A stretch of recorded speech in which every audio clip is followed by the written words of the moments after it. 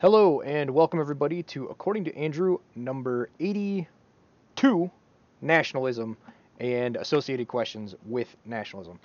Um, so this is a topic that I have found interesting for a while. Mainly, I started thinking about it when Vox started talking about what is nationalism and all these other aspects, and just because you live in America and people in your past moved to America, you're not necessarily American because the Americans are the ones who are descended from the original British colonists that fought in the Revolutionary War to separate and create a new political entity from their British brethren over in uh, the the United Kingdom.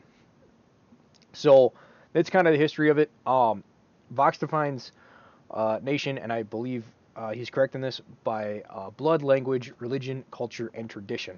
And this is where things get kind of muddied because, so for instance, in my case, my family moved over here in like 1820 from Ireland, and so I'm like probably like 7 or 8 generations or something like that. But like I'm still technically Irish, but am I really Irish? Like it's kind of this weird in between. And so I had a lot of questions on um, what nationalism is, what it is, and so I kind of dived, and it's a muddy topic. Like you're never really going to get clear-cut answers to some of this stuff.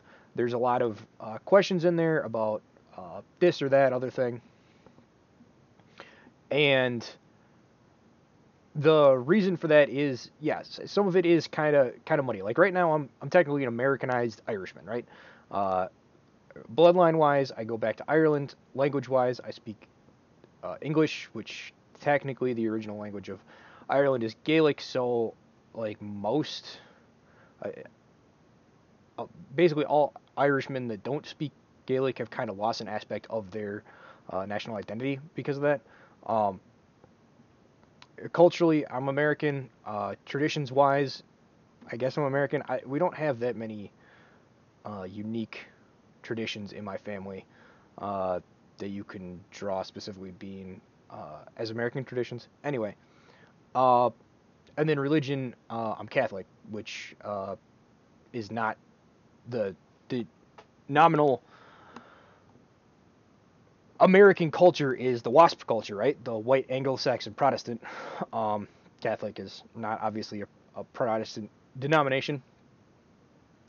So that's kind of where I stand. I'm in this like weird in between middle ground, and I don't know if if I went back to Ireland, I would reculture it really easily, or maybe at least my kids would. If I went over there, got married to some Irish lady, and we integrated and everything worked out fine. But uh, maybe not. My family's been over here for 200ish years, and it took 400 years for the Americans to basically branch off and form their own nation.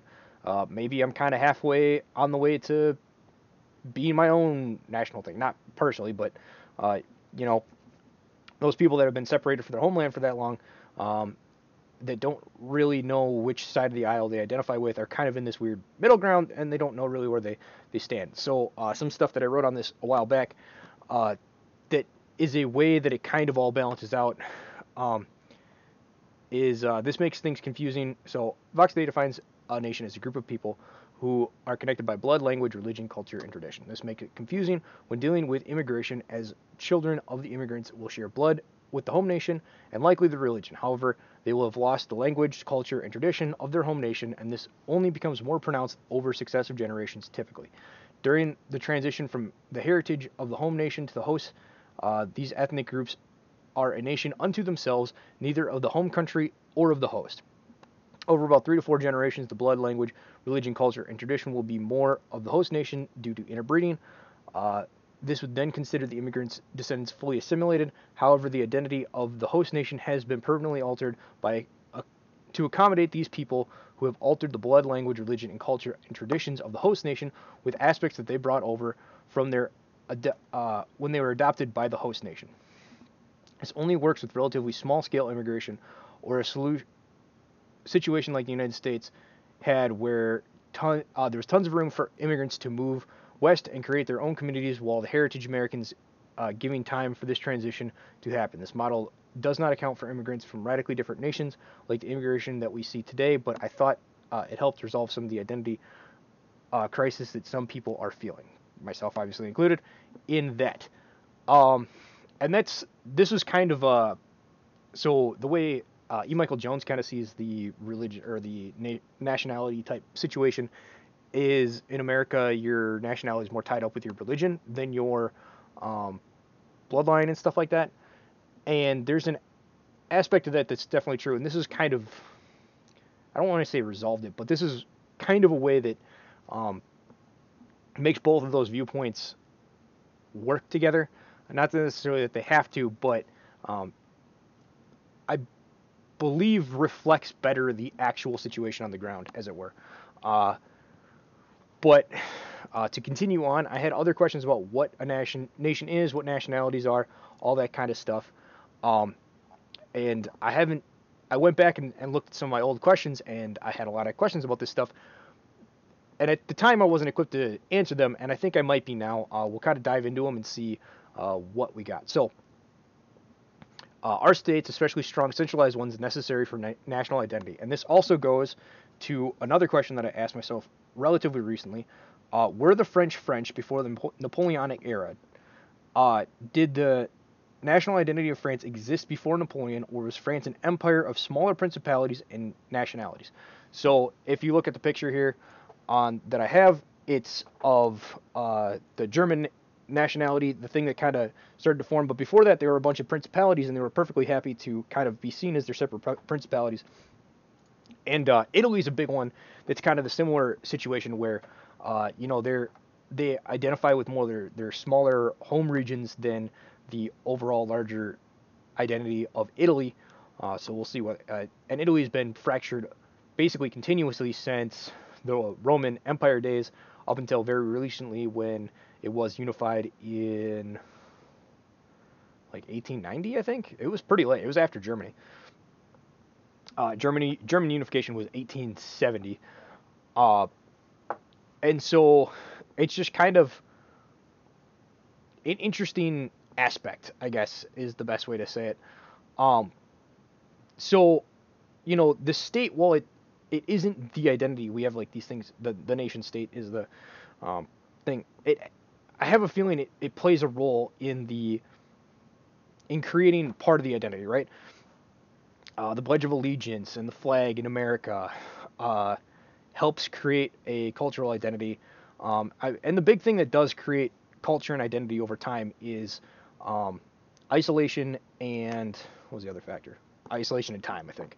So the more culture spends isolated from other cultures, it develops its own way of thinking, own way of doing things because it can't just look at what other people are doing and adopt and figure out what they're doing and be like, oh, we'll just take that and copy it, or just take that and modify it slightly.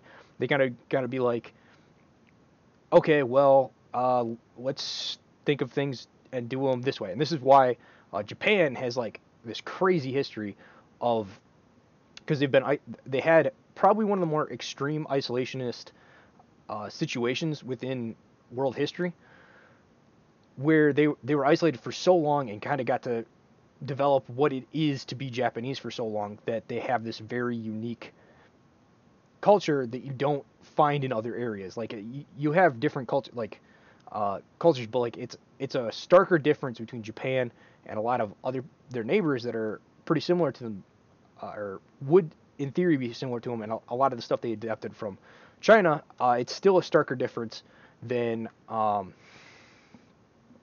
let's say like France and Germany or something like that. And you see these stark differences more with the islands than anywhere else. Like Britain's got this crazy um, freedom bent, and same with America, mainly because it's a colony of Britain. Uh, because it's this island, and so it's a little bit more isolated. It can take some risks on some of these ideological things, and it won't just be crushed by its neighbors when it's in disorder for long periods of time, trying to figure out what wacky new uh, ideological thing they're going to try out next. If you try to do that in Russia, you get crushed. If you try to do that in Poland, you get crushed, and it did happen. And Poland and in Russia, respectively. Uh, so that's where you find um, nations that are in a situation where they can easily be destroyed by their neighbors because they can't stay isolated. Don't usually kind of play the safe game and keep things more centralized, more authoritarian. Stick with what works, because if they try to experiment and it doesn't go well, the chance that they remain a independent nation is pretty low, uh, because their neighbors are just going to come and gobble them up, basically. That's effectively the history of the Poland-Lithuanian Commonwealth. They tried some wacky stuff, and it was pretty cool and worked for a little bit, but um, because they were right next to very strong neighbors, it didn't work out in the long run. And so, um, but yeah, so nation states definitely have an aspect to them that helps develop the identity of the culture they're in, but then also the culture uh, helps develop, what the national um, body looks like. So it's kind of a give and take. Were the French before Napoleon? It's kind of hard to say, but he did do a lot of things to kind of unify and homogenize what it is to be France instead of uh, New Orleans and stuff like that. You see the same thing in the Revolutionary War, where uh, people were Virginians or New Yorkers or from Maryland and things like that.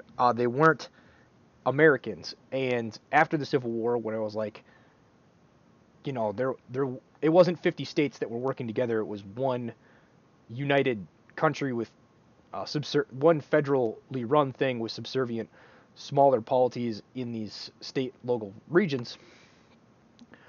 Once it changed to that, you had a homogenization of the culture a little bit more. I mean, obviously, it still took time. You still have Dixie and Yankee identification differences between the North and the South for many years. Still kind of now, but now it's more bifurcated between rural and urban in United States.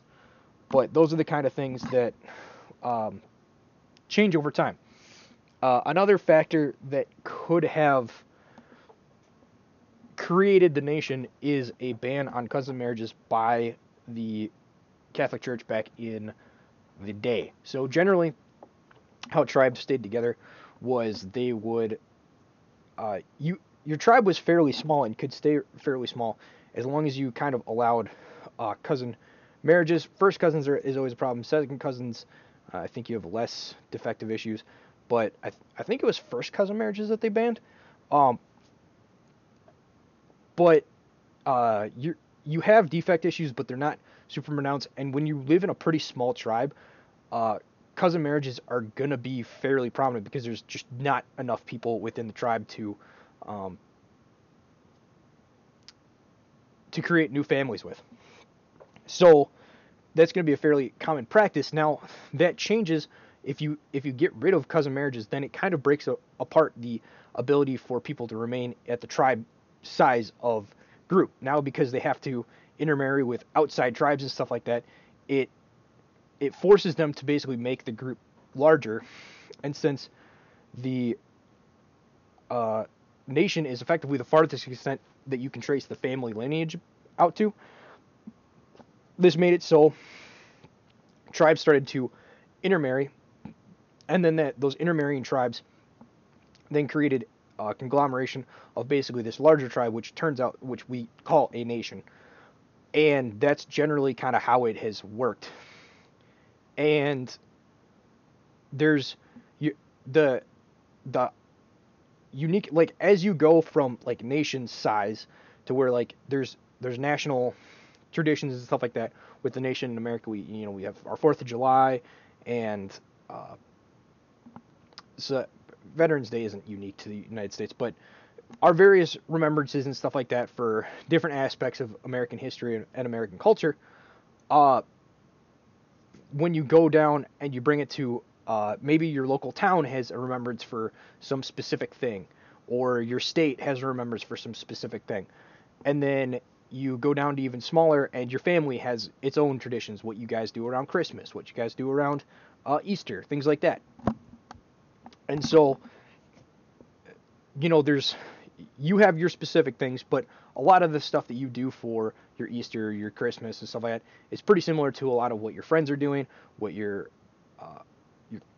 cousins are doing, what your extended family kind of people are doing. And then as you grow that up, it's the specifics that are the same are less and less. It becomes more worn down, but there is still a there's still some common threads that you can pull from, that it's like, here's what makes this group have a unique tradition or cultural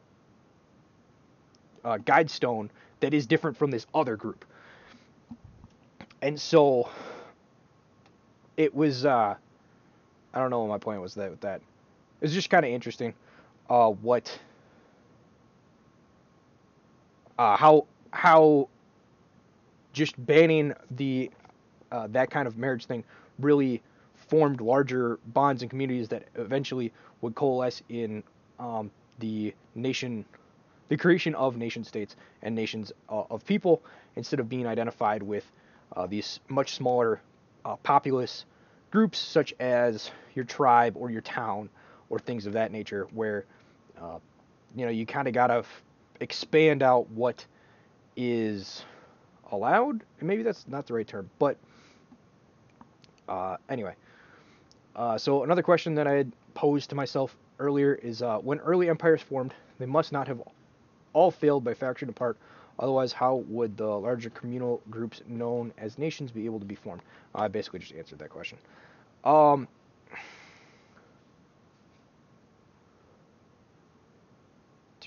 that's a difference between country and city. Okay, I think that's everything that I wanted to talk about with regards to that. Let's go to the next one.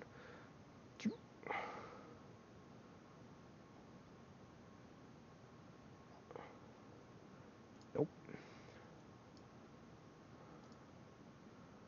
Um, so yeah, so that's kind of what I had on on that front, in terms of like what a nation is, what nationalism is, uh, and it's not a clear answer. There's a lot of questions on what is going on, what these different things are, and let me just make sure there isn't anything else that I'm missing. Do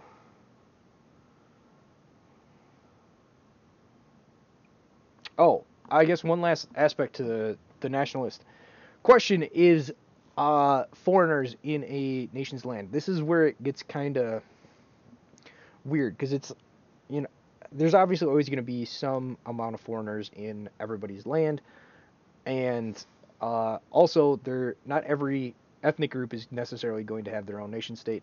Um, there's usually always small pockets within various countries. I know Russia has a bunch of them. America obviously has a ton. Um, China has a bunch, mainly in their where the Uyghurs are at, in their what would it be, western, northwestern corner is mainly where the non-Han Chinese are. Um, so how do I say that? So okay, I'll just read the thing. So if nationalism is the natural is man's natural state, and a man cannot serve two masters, then it seems almost imperative to the national in a foreign land to subvert it and make it like the motherland, as otherwise you would not be serving the interests of your nation and therefore are a traitor to your own people. So this is where it gets kind of weird. It's like, if you're in somebody else's house, you should be a good guest and follow their rules. Um, but then you have this other issue that kind of comes in of like, you can't serve two masters, and I guess you wouldn't, as long as you're not serving their national interest and just kind of keeping your head down. That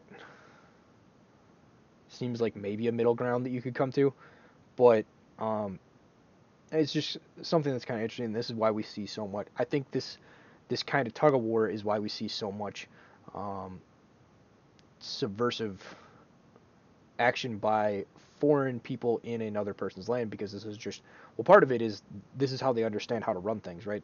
It's like when you go from one group to another group, and the one group run it right at this one way, this other group runs it a different way. Most people are going to be like, well, I'm familiar with running it this other way, so I want to run it that way. And they never even take the time to figure out whether or not that's a better way of running things, or whether or not it makes sense to do things that way, or is there a reason that they don't run it that way, or you left, more importantly, with a lot of these people that are coming over, is you left that area, that whatever group, because you didn't like how things were run, but yet you're trying to change how things are run in this new group to be like that other group that you supposedly hate. So this is something that happens all the time. But the thing that maintains the society best is for you to willingly submit to the nationals under which you now reside. This, as a contradiction, ultimately leads to the only solution being not letting foreigners in the first place. So that's kind of where don't sink the ships. Don't let immigrants into the nation in the first place, and you won't have this issue. It's not something that most people are willing, at least right now, they're not willing to do. Victory has defeated you is kind of the going phrase of the day, where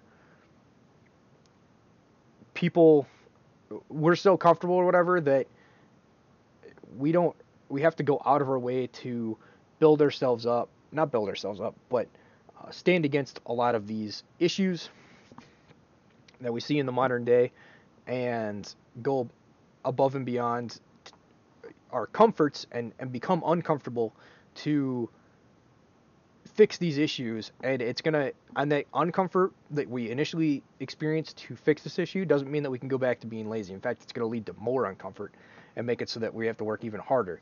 And that's just a proposition that most people are not willing to face.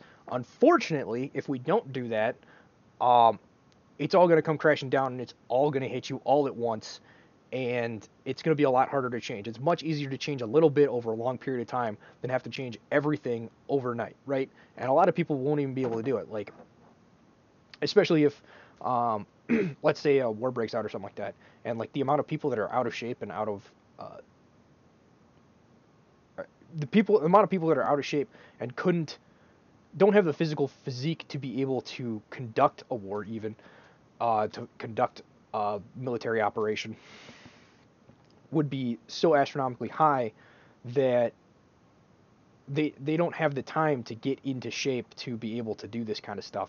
And so they might just end up being swept up in the whole stuff that's happening and just get basically bowled over and not have a spot. So that's why it's better to change things now than just influence things instead of going with the flow and hoping that the winds don't blow you away. So I guess that's my little, I don't know if it's a black pill or a white pill. Was it? Be the change you want to be in the world, right? And it doesn't have to be much. Just take little steps every day. Go outside your comfort zone. Do something a little different. If you have some dogs and you don't usually take them on a walk, take them on a walk. It's little things that add up to a lot over time. Try not to make it too complicated. Don't make the goal so big that you'll intentionally fail it so that you don't actually have to work on something. Just take a little step every day to build the future that you want, and it's amazing what you can do over time and what happens when you take those steps. But anyway, that's pretty much it for me on this but this topic. So thanks everybody. My last podcast was received very well, so thank you everybody who listened, and hopefully I retained some of you this time around. Also, I will be at Freedom Fest this upcoming week, so if you're there and you happen to listen to the podcast, come by and say hi. I think it'd be fun to meet some new people. I'm just going out there solo, don't really know anybody out there, so it'll be fun to meet some new people if you are going. Anyway, have yourselves all a good day, and find this on YouTube and BitChute and Podbean when it is over. Thank you and goodbye.